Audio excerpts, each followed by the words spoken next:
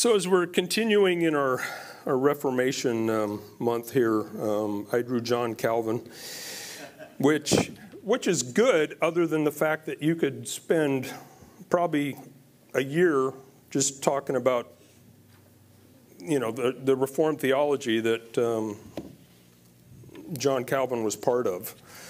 So I thought this morning is try to give kind of an overview of his life, how he impacted the church, in Geneva, how he was as a pastor, because, you hear the name John Calvin and usually everybody thinks, oh, Calvinism, good, bad, indifferent, whatever your view on that. That's usually the reaction from people, but he was a man of the word.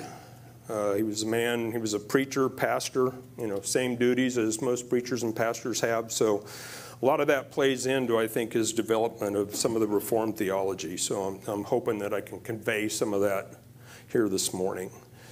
So it caught me kind of here a little bit, which was a good thing, that Carson was going to share from Ephesians, which that's what I was going to start with this morning. So read a little bit of scripture, we'll pray, and we'll get going here this morning. So Ephesians 2, 8 through 10.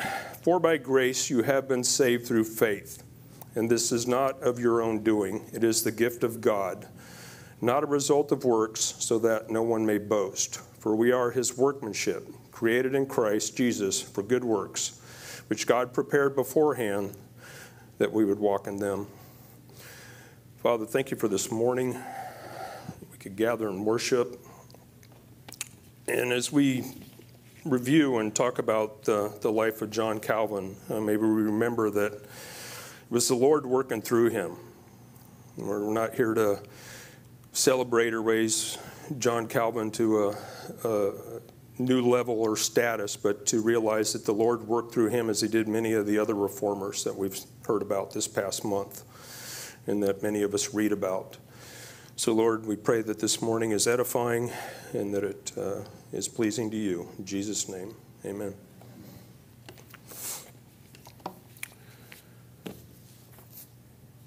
So Charles Spurgeon, in a sermon he did on 1 Corinthians 23 and 24 in February 1855, said this. This was part of a sermon. And I have my own private opinion that there is no such thing as preaching Christ and him crucified unless you preach what nowadays is called Calvinism. I have my own ideas on those, I always state boldly. It is a nickname to call it Calvinism. Calvinism is the gospel and nothing else. I do not believe that we preach the gospel if we do not preach justification by faith without works, not unless we preach the sovereignty of God in his dispensation of grace, nor unless we exalt the electing, unchangeable, eternal, immutable, conquering love of Jehovah, nor I think can we preach the gospel unless we base it on the particular redemption which Christ made for his elect and chosen people. Nor can I comprehend a gospel that lets saints fall away after they are called and suffers the children of God to be burned in the fires of damnation after having believed. So you can see that John Calvin had an impact even on Spurgeon. John Calvin was born July 10th, 1509 in the city of Noyon in the Kingdom of France. And forgive me if I butcher any of these names. His father, Gerald, worked for the Catholic Church there locally. He dealt with legal and financial matters in the church. So he kind of had an in for his family there to work to get them into the church, get them educated and so forth. His mother, Janine Lafranc, she was a reputed beauty whose father was an innkeeper. She passed away when John was about 5 or 6 years old. John had two other brothers that reached maturity, Charles and Antony. His father remarried, had 2 additional daughters. Not much is known about the stepmother. John remained close with his brothers and one of his half-sisters, Marie. They shared his commitment to the Protestant faith and then eventually joined him when he was in exile in Geneva. As far as John's conversion, there's no known date or details to that. In his commentary on the Psalms, he wrote in the preface to that, "When I was yet a very little boy, my father had destined me to study study of theology, but afterwards, when he considered that the legal profession commonly raised those who followed it to wealth, this prospect induced him suddenly to change his purpose. Thus it came to pass that I was withdrawn from the study of philosophy and was put into the study of law. To that pursuit I endeavored faithfully to apply myself in obedience to the will of my Father. But God, by the secret guidance of his providence, at length gave a different direction to my course. And first, since I was too obstinately devoted to the superstitions of popery to be easily extricated from so profound an abyss of mire, God, by a sudden conversion, subdued and brought my mind to a teachable frame, which was more hardened in such matters than might have been expected from one at an early period of life. Having thus received some taste and knowledge for true goodness, I was immediately inflamed with so intense a desire to make progress therein that although I did not altogether leave off other studies, I pursued them with less vigor. So he talks about this sudden change in his writings.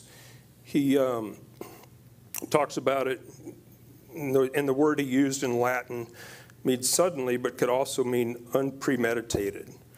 So he's saying this, this change he had was sudden. It's not sure. He doesn't write about, what it was. If it may have been some person, some event, some crisis, some combination of those things, but he was suddenly changed by the Lord. As a young man, he found himself surrounded by many friends and fellow students who were studying the writings of Luther and other reformers. The spiritual and intellectual power of these arguments for reform of the church attracted them. Some of them were converting to the Protestant faith. Others remained Roman Catholic, hoping that they could change the system from within. Calvin, no doubt, came to know a great deal about the thought of the reformers and was probably persuaded that aspects of the Roman Catholic Church needed changing. During this time, Calvin's conversion coincided with the growing militancy in the Reformation movement in France. The militancy was clearly expressed in what became known, came known as the affair of the placards, or the affair of the posters. A Sunday morning in early 1534, posters appeared all over France proclaiming the need for reform in the church. One of these posters was placed outside the bedroom door of King Francis I. He was not amused. From that point on, many of the reformers were fleeing France to avoid arrest, and Calvin was among them. So for the next 2 years, Calvin was on the move. We got a map here. So it may be a little hard to see, but you see Paris on there, Nyon, where he was born, Strasbourg, Basel, Switzerland, Geneva, Switzerland. These are many of the places that you'll hear here that he ended up. So for the next 2 years, he was on the move. He was finally forced to flee France during the affair of the placards. In January 1535, he arrived in Basel, Switzerland. The city was under the influence of the Reform movement. In March 1536, Calvin published the first edition of his Institutes of the Christian Religion. The work was a defense of the faith and statement of the doctrinal position of the Reformers. He also intended to serve as an intended it to serve as an elementary instruction book for anyone interested in the Christian faith. It was a small book at that time, 6 chapters. First chapter was on the law and the gospel, knowledge of sin and salvation. Second one on faith, specifically justification by faith alone. Third one on prayer, the importance of communication between the believer and God. The fourth and fifth chapters were on the true and false sacraments, biblical teaching on baptism and the Lord's Supper, denying the Roman Catholic teaching of those 2 sacraments and rejecting the other 5 rites that Rome taught. This last chapter was on Christian freedom, examining how the Christian is free in matters of religion and from all human invention, and is bound only to the teaching of the Bible. Calvin's book lays down the most basic teaching of the Reformation in a remarkably clear way. Calvin had made clear that Christ, faith, justification, the sacraments, and the scriptures stood at the heart of his understanding of Christianity. Shortly after this publication, he left Basel for Ferrara, Italy, where he briefly served as secretary to Princess Renee of France, as she was friendly to the Reform movement. By June, he was back in Paris with his brother Antony. They were resolving their father's affairs. During that time, when he was in France, King Francis I issued an edict which gave a limited 6-month period for heretics to reconcile to the Catholic faith. Calvin decided at that point there was no future for him in France. In August, he set off for Strasbourg, a free imperial city of the Holy Roman Empire and a refuge for reformers. Due to military maneuvers of imperial and French forces, he was forced to make a detour to the south, bringing him to Geneva. Calvin had intended to stay only a single night, but William Farel, a fellow French reformer residing in the city, implored him to stay and asserted in him that his work of the Reformation, that there was work there for reforming the church. William Farel was a red-headed, left-handed, and fiery preacher. His effective preaching convinced many Genevans to support the cause of reform in the church. Likeness of them there. And I have 2 red-headed stepsons, and yes, they're fiery. Must be something to that. 1535, a public debate was held at which defenders of the Roman Catholic Church debated preachers supporting them. The practice of public debate was always an advantage to the Protestants, who were much better educated in the Bible than the local priest. And I've seen this before, where that was part of the issue with the Roman Catholic Church is some of the priests and local pastors from the Roman Catholic Church just did not know their Bibles. Soon the leaders in the government declared that the city would become Protestant. As in other areas in Europe, Roman Catholicism was outlawed in Geneva. A successful reform of the church in Geneva had occurred only a few months before Calvin arrived in the city. Farel recognized that he did not have the skills to consolidate the reform in Geneva and to organize a new Reformed church there. When he heard that young John Calvin was in the city, he thought he might just be the man that the church needed. He knew of Calvin's institutes, admired not only its theology, but also its remarkable balance and organization. So Farel went to Calvin and appealed to him to stay in Geneva to help the young church. Calvin declined, saying he was headed to Strasbourg to study and write. Farel would not take no for an answer. Calvin wrote about this recollection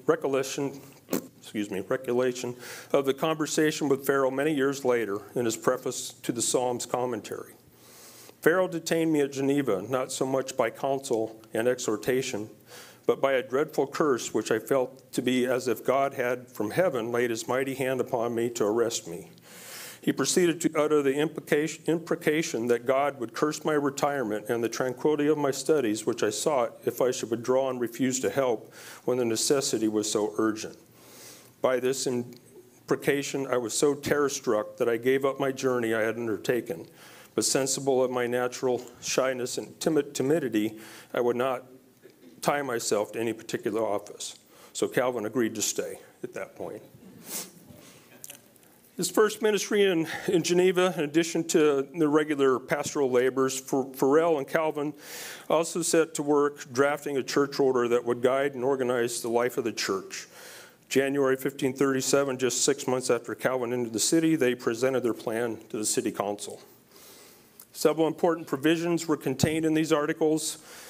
They called for the writing of a catechism to be used for the education of the young, so they be well grounded in sound doctrine. They called for the preparation of a confession of faith that would summarize the doctrine of the church briefly and clearly that all citizens would accept. Farel and Calvin presented the draft of the Genevan Confession to the city council in November of 1536. The ministers wanted Geneva not to be a city of 2 or more competing religions, but one true biblical religion. Furthermore, the ministers wanted anyone who would not embrace the confession to be banished from the city. The ministers, including Calvin, clearly still had the medieval conception of the relation of the church and the state. The Christian church was interconnected and the Christian church and the city were strongly interconnected and should support one another. They believed the state ought to use its power to promote and protect true religion. The ministers' ideal of one church enforced by a government was certainly not new, but they called for a level of knowledge and commitment on the part of the people that had not really been seen or pursued by the medieval church. Of course, over time, there were some issues, as you could imagine. The city had no trouble introducing the doctrine of uniformity for the city, but they were uncomfortable with the church having the authority to discipline its members. Calvin and other Genevan ministers insisted that spiritual discipline should be in the hands of the church. In 1538, the city adopted a motion of forbidding the preachers to talk about politics from the pulpit. Another issue that the Genevan ministers had an issue with was a lot of the city wanted them to follow the practices that were being held in the Swiss city of Bern. Minor matters such as the kind of bread used in communion, use of baptismal font, attire of the bride for her wedding, celebration of Christmas, Easter, Ascension, and Pentecost. The Genevan ministers wanted none of these changes.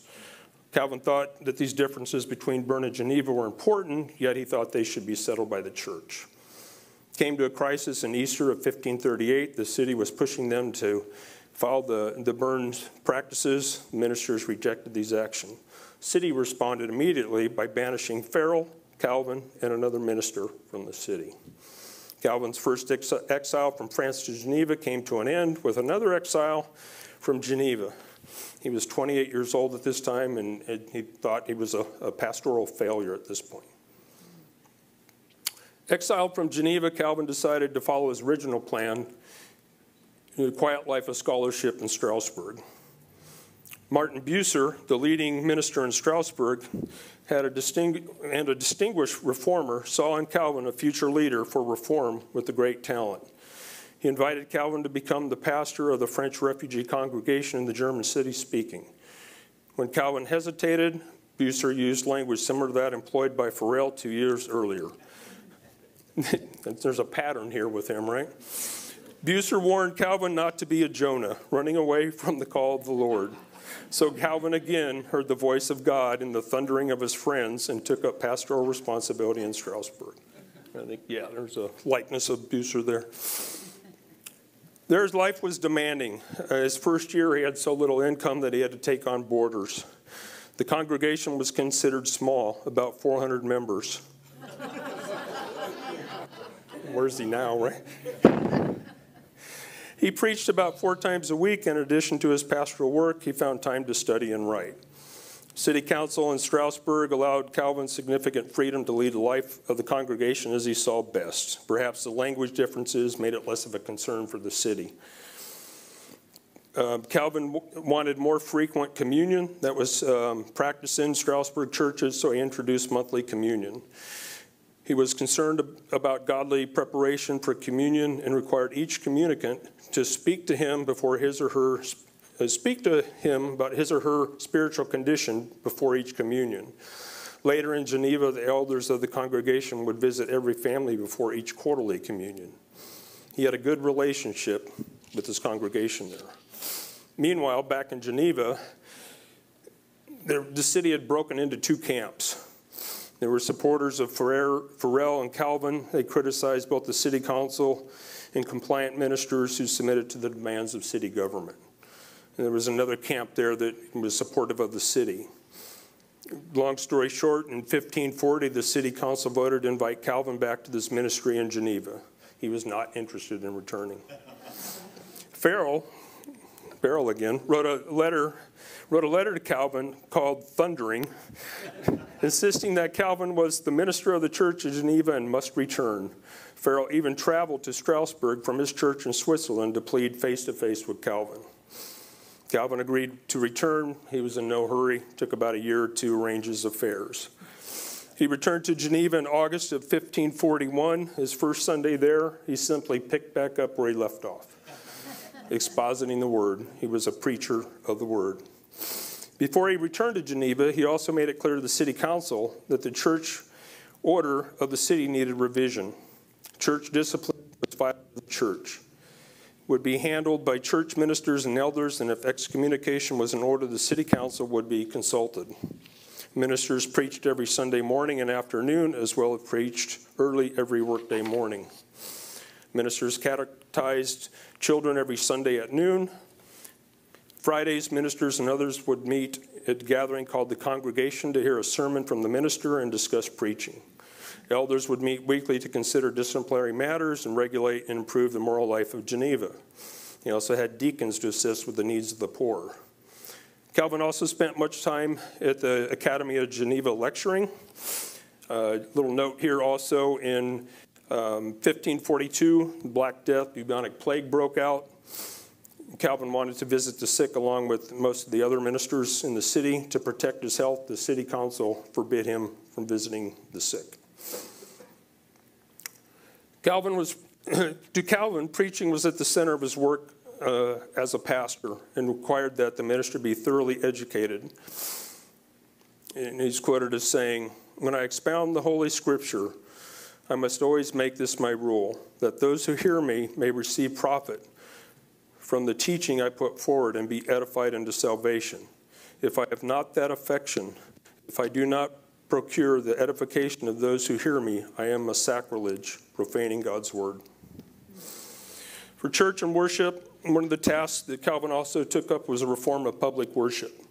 He recognized that most Christians, their experience of God was from their knowledge and truth that came from Sunday mornings. He wanted to ensure that worship took place according to the Word of God. As a pastor and preacher, Calvin frequently led public worship. He prepared service books and liturgies that his churches in Strasbourg and Geneva followed. He promoted the forming of the Genevan Psalter, which grew to include all the Psalms to be sung by the congregation. He had some other important influences that he looked to on that as well. Obviously, his main go-to was the Bible, the Word of God. He sought wisdom from other pastors and ministers as far as worship, and he carefully studied the ancient fathers of the church. This is evident in the title of his Genevan service book, titled "The Form of Prayers and Manner of Ministering the Sacraments According to the Use of the Ancient Church." If you look at a lot of those old writers and old ministers, their titles were longer than most books. But again, he was looking, he acknowledged the influence of Augustine and other early church leaders. Calvin was also concerned about the environment of worship as well. He purified the cathedral of the Church of Geneva, St. Pierre, where he preached. All religious symbols, including crosses, were removed from the interior of the church. The exterior cross on top of the church was not removed, but when lightning destroyed it, they didn't bother to replace it. While Calvin followed the basic shape of the ancient order of worship, he was determined to remove ceremonies of human invention and to achieve a biblical simplicity. I have a couple of slides here. This kind of shows the order, a typical gathering on Sunday, call to worship, a confession of sin, a scripture reading, singing, psalms, prayer, the sermon, followed up by prayer, singing, and a benediction. And then there's another one here that if it was a communion morning, call to worship, confession of sin, singing. Sometimes it included the 10 Commandments, more singing, scripture reading, both from the Old and New Testament, prayer, sermon, another prayer, intercession, singing the Apostles' Creed, and Calvin's preparation of those tunes, the Lord's Supper, prayer, singing, and a blessing. So you see some similarities to kind of how we worship today in that. For Calvin, the minister leads the people of God in worship. He speaks for God to the people and for the people of God. Ministers speak for God as they are faithfully preach the word. Singing praises to God was also important to Calvin. He recognized the power of music for good and ill. From his Genevan Psalter, we find by experience that it has a sacred and almost incredible power to move hearts in one way or the other. Therefore, we ought to be even more diligent in regulating it in such a way that it shall be useful to us and in no way pernicious. He simplified the use of music in worship in comparison with musical developments of the late medieval period. He eliminated choirs and musical instruments. This seemed to have more of an impact in larger churches. He increased the centrality of music by instituting congregational singing. He saw this as a way to unify the congregation by singing a cappella in unison.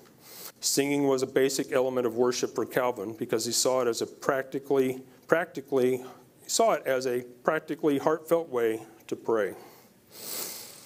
For Calvin, the doctrine and proper use of the sacraments was also an important issue. 15% of his Genevan Catechism was devoted to the sacraments. 15% of his final 1559 edition of the Institutes as well.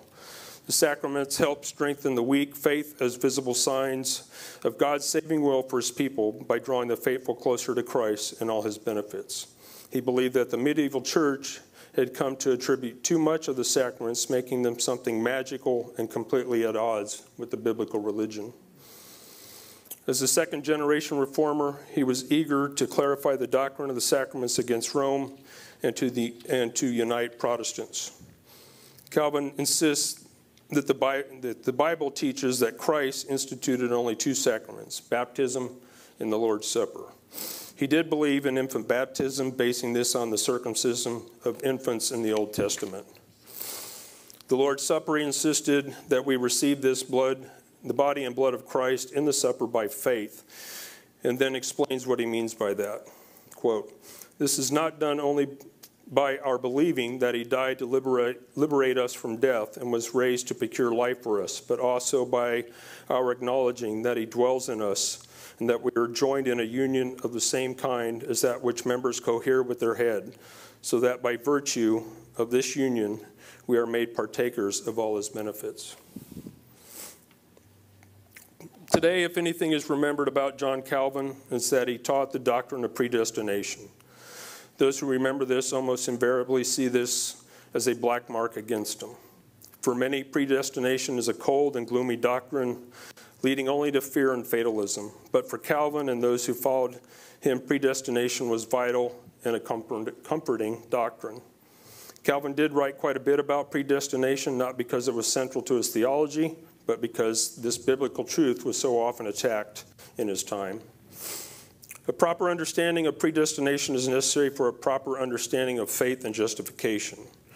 Quote, "That we are justified by faith, we all agree, but the real mercy of God can only be perceived when we learn that faith is the fruit of free adoption, and that in point of fact, adoption flows from the eternal election of God." Genevan ministers made it clear that they stood by the doctrine of predestination presented in Calvin's Institutes. They commended the book's reverence and sobriety and declared that it is its own bright witness to the truth. Calvin did not make the doctrine of predestination the centerpiece of his teaching by any means. He makes only a few passing references to it in his 1536 Institute. Not a single question in his 1545 Catechism is devoted to this subject. Still, he believed that the doctrine was important because it was taught in Scripture and because it underscores that salvation is entirely the work and gift of God and that man contributes nothing at all to it. To this point, Calvin agrees with others in the history of the church who had taught the doctrine of predestination. The doctrine of predestination is no novelty to Calvin. Calvin believed strongly that this doctrine was clearly taught throughout Scripture, particularly by the Apostle Paul. This doctrine is also taught by the great church father Augustine and by many other medieval theologians, including Thomas Aquinas. The leading reformers, including Martin Luther and Ulrich Zwingli, also certainly taught it. The church and schools for Calvin, since Emperor Constantine, church and state worked together to create a Christian civilization. Calvin longed for this as well, to create a Christian society, both in the hearts of individuals and the outward forms of all Genevan life. Calvin participated with other ministers and elders in the work of a consistory to reform the moral life of the city. They worked to clean up the problems of drinking, dancing, and sexual immorality in the city. Outlawed card playing and dancing in the city, though Calvin was not totally opposed to dancing, but rejected the lascivious forms of it that had taken part in Geneva. I can't imagine what those were at that time. I know what they are now, but I don't know. They also brought in some laws to reduce the amount of drinking in taverns, and it required a Bible to be placed in those taverns as well. As you can imagine, not everybody was happy about this. Many of these laws were not entirely new, many adopted in the Middle Ages, but there were some more serious punishments tied to them at this point. One Dutch opponent of these new laws said, "Better the Spanish Inquisition than the Genevan Consistory." In Geneva, Calvin's opponents found a variety of ways to show their disapproval. They named their dogs after him, composed songs to criticize the minister, Ministers abbreviated Calvin's name to Cain.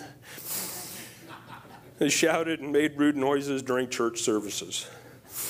At that time, many people were required to be in church, and they were there. But they let everybody know they weren't happy about it. Repeatedly in Calvin's writings, Calvin indicated that he thought that only 1 in 10 Genevans were really committed to true religion. On his bad days, he would say that not 1 in 100 was a true Christian. In 1553, one of the things took place in Calvin's life that some still have an issue with, and that was the trial and death of Michael Servetus. He was had written a book in the 1530s which rejecting the Trinity, and he argued that Jesus was not divine and was not the eternal Son of God. As you can imagine, this got him in trouble not only with the Catholic Church, but with the Protestant Church as well. At one point, he was arrested by the Catholic Church, managed to escape. So they tried him in absentia and found him guilty, and he was sentenced to death. So he was on the run. In 1553, he arrived in Geneva. Before he arrived there were a couple times Calvin actually wrote to him in about his heresy, trying to speak with him, and there was even a meeting set up. Servetus never showed up. So when he showed up in Geneva, obviously he was arrested. The city council at the time that was having some back and forth with Calvin, they initially thought, hey, we can embarrass Calvin with this, but then realized, well, we can't side with Servetus. So they kind of dragged it out a while. They wrote to other churches in Europe looking for advice. All the letters came back, said, no, he needs to die for his heresy. So finally, they went to trial on October 20th. He was condemned on the 21st, executed, burned at the stake on the 26th. Although Calvin was the chief prosecutor, he and other ministers pled that his death should be by beheading, being much quicker. They even pleaded with Servetus right up to the end for him to repent, but he held his views to the end. And you see that people still are upset and hold that against him, but at that time, heretics were put to death. That's, it wouldn't have mattered if it was Calvin, the chief prosecutor, or anybody else. That was the faith of Servetus once he was put in chains. Opposition to Calvin also took serious political forms. 1541 to 1555, political support for Calvin waxed and waned. And there you see that interaction between state and church, right? From 1541 to 46, Calvin's supporters were dominant in the government. But from 47 to 53, his supporters and opponents were very evenly divided. During this period, Calvin was worried about being exiled again. His struggles with city leaders continued in 1554. Once again, over church discipline, one of the leading men of the city was excommunicated, and the question of the church's authority was raised again. Everyone looked to the election of February 1555 to see how the citizens would react to this struggle. In that election, those supporting Calvin and the discipline of the church won overwhelmingly. From that point on until his death in 1564, Calvin's life in Geneva became secure and peaceful. Calvin was also concerned about establishing schools in Geneva at all levels to meet the diverse needs of the city. The great aim for this education first was an educated laity to be able to read the Bible, and the other was to train up young pastors and ministers. Ministers who graduated from the academy in Geneva to become ministers often joked that their diploma was a death certificate. They would first become preachers in France, then martyrs. In time, the Reformed school in Geneva and elsewhere in Europe would achieve their goals. Literacy would become widespread in Reformed countries. Calvin, as a counselor, he was a counselor in the widest sense in all that he did and wrote for the church. His ministry in all parts was designed to direct, encourage, and rebuke Christians according to their needs. Through his theology and commentaries, through his sermons and letters, Calvin counseled Christians and churches in Geneva and throughout Europe. One of the foundations of all Calvin's counsel to Christians is their varying needs is a profound teaching on providence. All his advice and direction would be to faith, hope, and love, whether to patience or intense action, rest, at least in part, of his understanding of God's providential care for his people. His teaching on providence can be found especially in his Institutes and in his commentaries. Early editions of the Institutes, Calvin discussed providence and predestination together. As God governs all things by his will, providence, so he practically governs the salvation of his elect, predestination. In his 1559 Institute, he separated the two. After reminding his readers that the great assurance of the saints in the Bible in the face of their troubles, he asked, how is it that their security remains unshaken while the world appears to be revolving at random? But because they know that the Lord is everywhere at work, and because they trust that this work is beneficial to them. More importantly, for the believer, Calvin stresses that the Lord's work is always for the welfare of his people. Moreover, the principal purpose of the biblical histories is to teach us that the Lord carefully defends the ways of the saints, that they may not even dash their foot against a stone. Calvin was drawn to the Psalms. He was a big fan of the Psalms, you could say. In 1557, he published a large commentary on the Psalms. He also preached the entire book of Psalms, off and on from 1545 to 1560. Only for Psalms did he break from his pattern of preaching only from the New Testament on Sundays. He began lecturing to the schoolboys at the academy on the Psalms in 1552. He lectured and preached on the Psalms to the Friday gathering of ministers from 55 to 59. Calvin was drawn to the Psalms, as he makes clear in the preface to the commentary, because of his strong identification with the emotions of David expressed in these poems. He believed that the value of these poems was not just for himself, but for all Christians. The Psalms teach all that we know, the Psalms teach all to know and honor God. There is no other book in which we are more perfectly taught the right manner of praising God, or in which we are more powerfully stirred up to the performance of this religious exercise. In particular for Calvin, the Psalms teach a vital lesson that the Christian will suffer for the Lord in this life. They will principally teach and train us to bear the cross.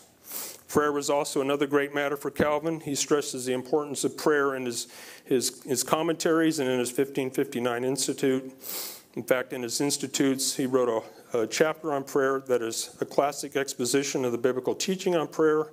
In that one chapter, he gives more space to prayer than to predestination in the Institutes. The fact that should surely cause some to reconsider easy stereotype of Calvin's religion. He was also a prolific letter writer. During his ministry, he wrote over 1,200 letters to friends, acquaintances, churches, even strangers. Letters to the sick and grieving, those with theological questions.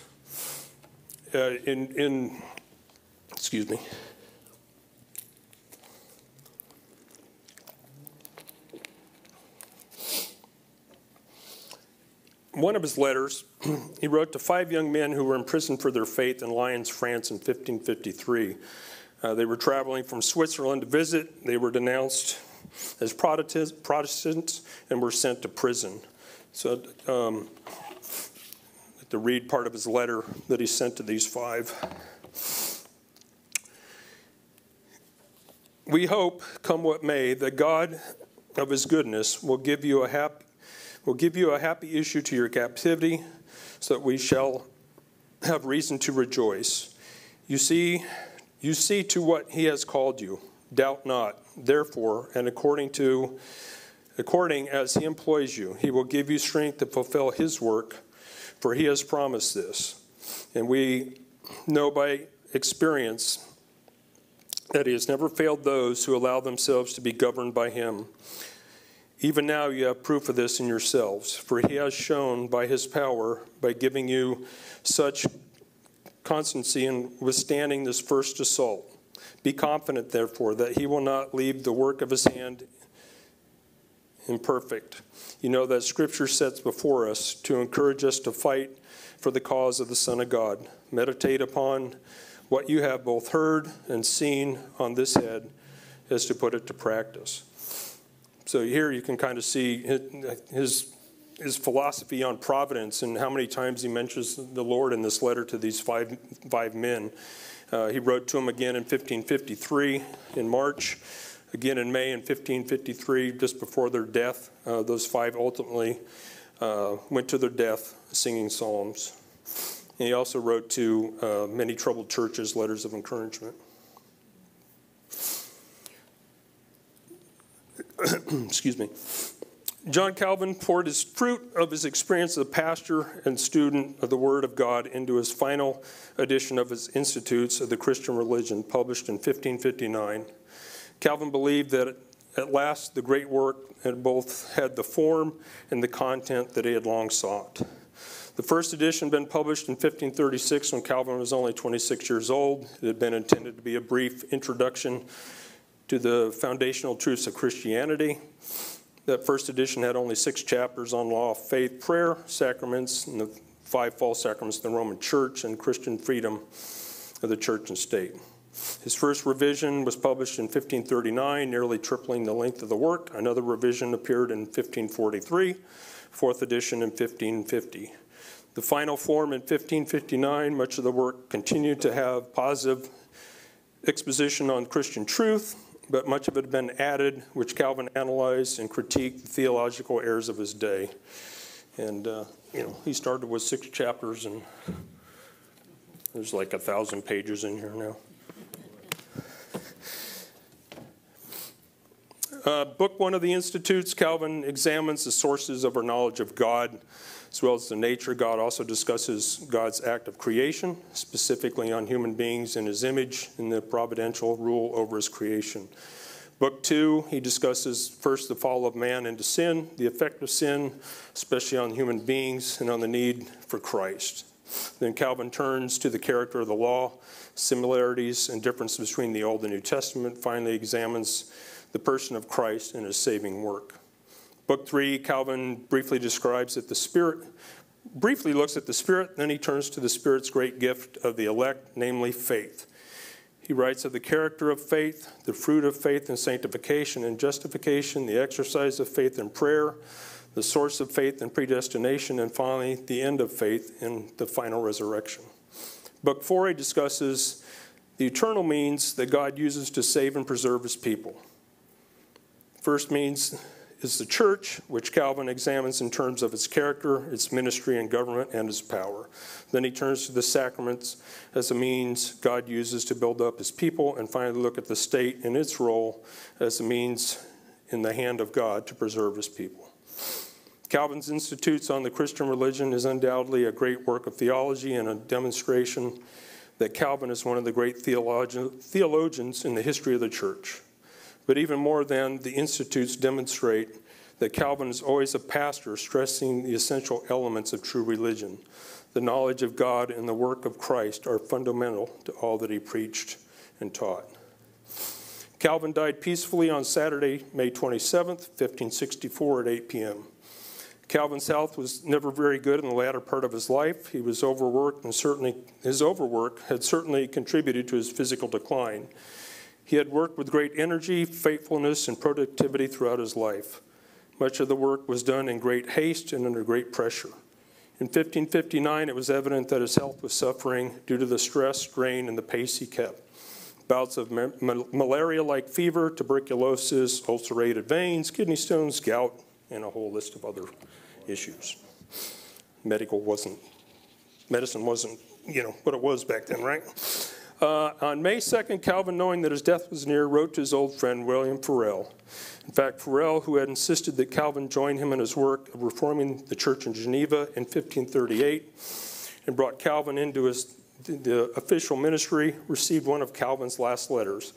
Calvin wrote, "I draw my breath with difficulty, and every moment I am in expectation of breathing my last. It is enough that I live and die for Christ, who is to all his followers a gain in life and in death." Although Calvin urged Farel not to travel and visit, Farel, 75 and in weak health, made the journey for a personal goodbye. At his request, he was buried in an unmarked grave. In one of his last commentaries he commented on the death and burial of Moses. "It's good that famous men should be buried in unmarked graves." This conviction guided his own veneration of the dead and wanted no pilgrimages to his grave. He had lived to make Christians, not Calvinists. He did perhaps written his own best epitaph in his Institutes. "We may patiently pass through this life in afflictions, hunger, cold, contempt, reproaches, and other disagreeable circumstances, contended with this single assurance that our King will never desert us, but will give what we need until, having finished our warfare, we shall be called to the triumph. So Calvin, what he's most associated with, the 5 points of Calvinism. Now, these were formulated at a later time by his followers as a main rebuttal and defense against a protest brought forth by followers of Jacob Arminius.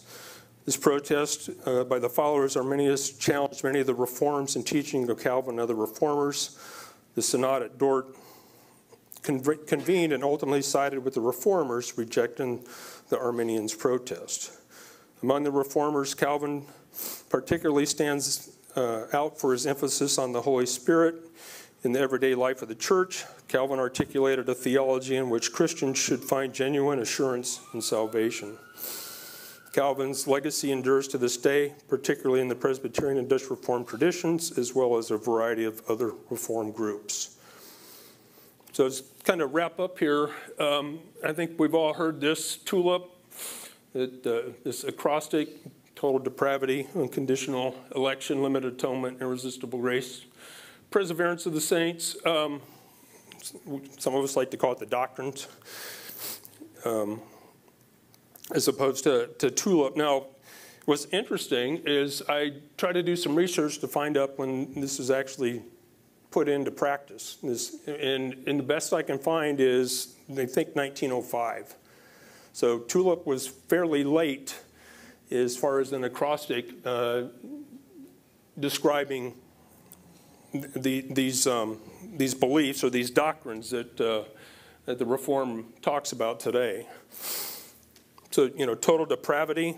Because of the fall, man has a natural condition apart from any work of grace, is guilty before God, hostile to God and good, inclined only toward evil continually, spiritually dead, unable to save himself. Sin has so affected every part of man's mind, will, emotions that he cannot and will not by nature turn from sin and believe in Christ to be saved. Rather, he exercises will in rebellion against God in pursuit of sin. Jeremiah 17:9, the heart is deceitful above all things and desperately sick. Who can understand it? Various other scriptures as well, Genesis 2:15-17, 6:5, Psalm 51:5, John 6:44, Romans 3:10-18. These all speak of depravity. Unconditional election. Election refers to God's choosing of certain individuals unto salvation before the foundation of the world. This choice is unconditional in that it is not based on any merit in the sinner or any foreseen response from the sinner, but rests only in the sovereign wisdom and good pleasure of God. Repentance and faith are a result of election, not the cause of election. Apart from the election of grace, none would be saved, for none would seek after God. Romans 8:29-30, for those for whom he foreknew, he also predestined to be conformed to the image of his Son, in order that they might be the firstborn among many brothers. And those whom he predestined, he also called, and those whom he called, he also justified, and those whom he justified, he also glorified. Other scriptures that speak to this, John 10:26, Acts 11:18, 13:48, Acts 9:10-21, Ephesians 1:4-11, and of course Ephesians 2:4-10. Limited atonement or definite or particular redemption. The doctrine of limited atonement, perhaps better defined, atonement as definite atonement or particular redemption, addresses the extent of Christ's atoning work on the cross. It answers the question, for whom did Christ die? More specifically, it grapples with the question of what Christ's death actually accomplished. Did it merely make salvation possible for those who might believe, or did his death actually accomplish and secure the salvation of his elect? The scriptures teach that Christ's death actually achieved the salvation for those for whom he died. Christ's death is not general, but particular and definite in its aim. Christ died for the elect. He died for his bride, the church.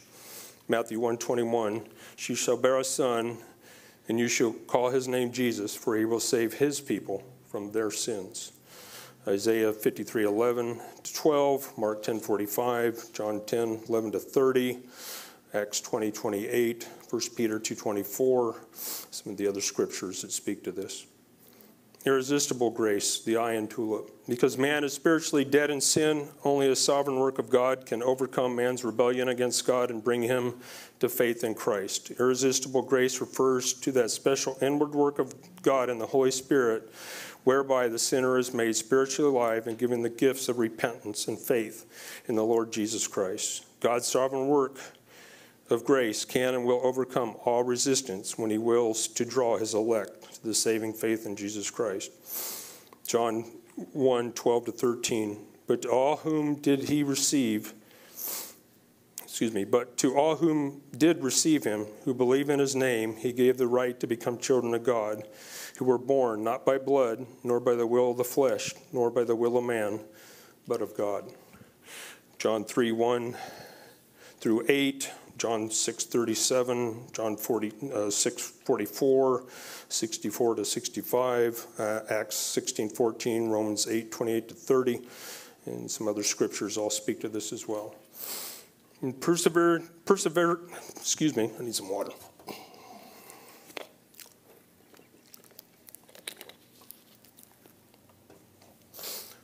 Perseverance of the saints. I think that's my favorite one of all those up there. To all those chosen by God before time, redeemed by Christ, effectively called by God to faith in Christ, and given new life in the Spirit, we will be finally saved. This is not simply a matter of eternal security, though it includes that. Scripture teaches that the saints will be kept in preserving faith and in obedience of faith by the power of God to that end. The fruits of conversion will be evident in their lives, though not without remaining sin. John 10:26 to 30. But you do not believe because you are not among my sheep. My sheep hear my voice, and I know them, and they will follow me. I give them eternal life, and they will never perish, and no one will snatch them out of my hand. My Father, who has given them to me, is greater than all, and no one is able to snatch them out of my Father's hand. I and the Father are one. Mark 13:13, Romans 8:13, Romans 28 to 30, Romans 8:35 to 39, 1 Corinthians 15:1 and 2, Ephesians 1:13 and 14, and a whole host of other scriptures speak to the perseverance of the saints. And as I wrap up here, I'd like to quote from James Montgomery Boyce's book on the doctrines of grace, which is another name for tulip. Although these doctrines constitute the purest expression of Calvinism, Calvin did not invent them, nor were they characteristic of this thought alone during the Reformation period. These truths are contained in the Old Testament Psalms. They were taught by Jesus even to his enemies, as recorded in John 6 and 10 and elsewhere. The Apostle Paul confirmed them in his letters to the Romans, the Ephesians, and others. St. Augustine argued for the same truths over against the denials of Pelagius. Martin Luther was in many ways a Calvinist. So were Ulrich Zwingli, William Tyndale. For this reason, it is perhaps more accurate to describe the theology as reformational rather than Calvinist. In short, the doctrines known as Calvinism did not emerge late in church history, but find their origins in the teachings of Jesus, which has been preserved throughout the church in many periods, and which will always be the characteristic of the church at its greatest periods of faith and expansion. It follows from this that the evangelical church will again see great days when these truths are widely and fearlessly proclaimed. So I was trying to think at that point how to wrap this up, kind of put some application to it. And I was talking to my daughter a few days ago, and she said a couple of things that's spot on. She was having a discussion with some other believers, her and her husband, and about predestination, providence of God, God's sovereignty, and there was just such a joy coming out of my daughter as she was expressing these to these other, believers that basically have never heard this before. They've been in church their whole life, been through, Christian school, whatever it is, but never heard some of these things taught or explained in this way. And she said there's just such a peace knowing that, perseverance of the saints. If you're his, you're his. Doesn't mean we're perfect, doesn't mean we're not going to sin, but there just gives you a peace at knowing that he's in control. As Phil said, Jenny and I have been through a number of things. And you can look back at it and you can see God's hand in all of it to get us to where we are today.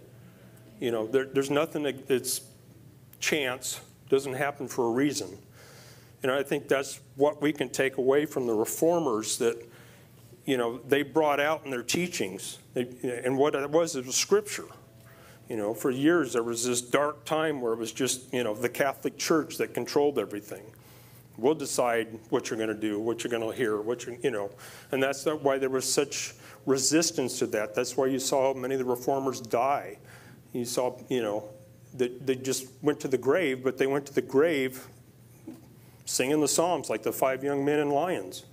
They knew the truth. They knew their destination once they took their final breath at that point. And I think that's what gives us all believers that peace, knowing that he's in charge. Doesn't mean life's going to be hard. Doesn't mean life's going to have challenges. But we know the ultimate outcome.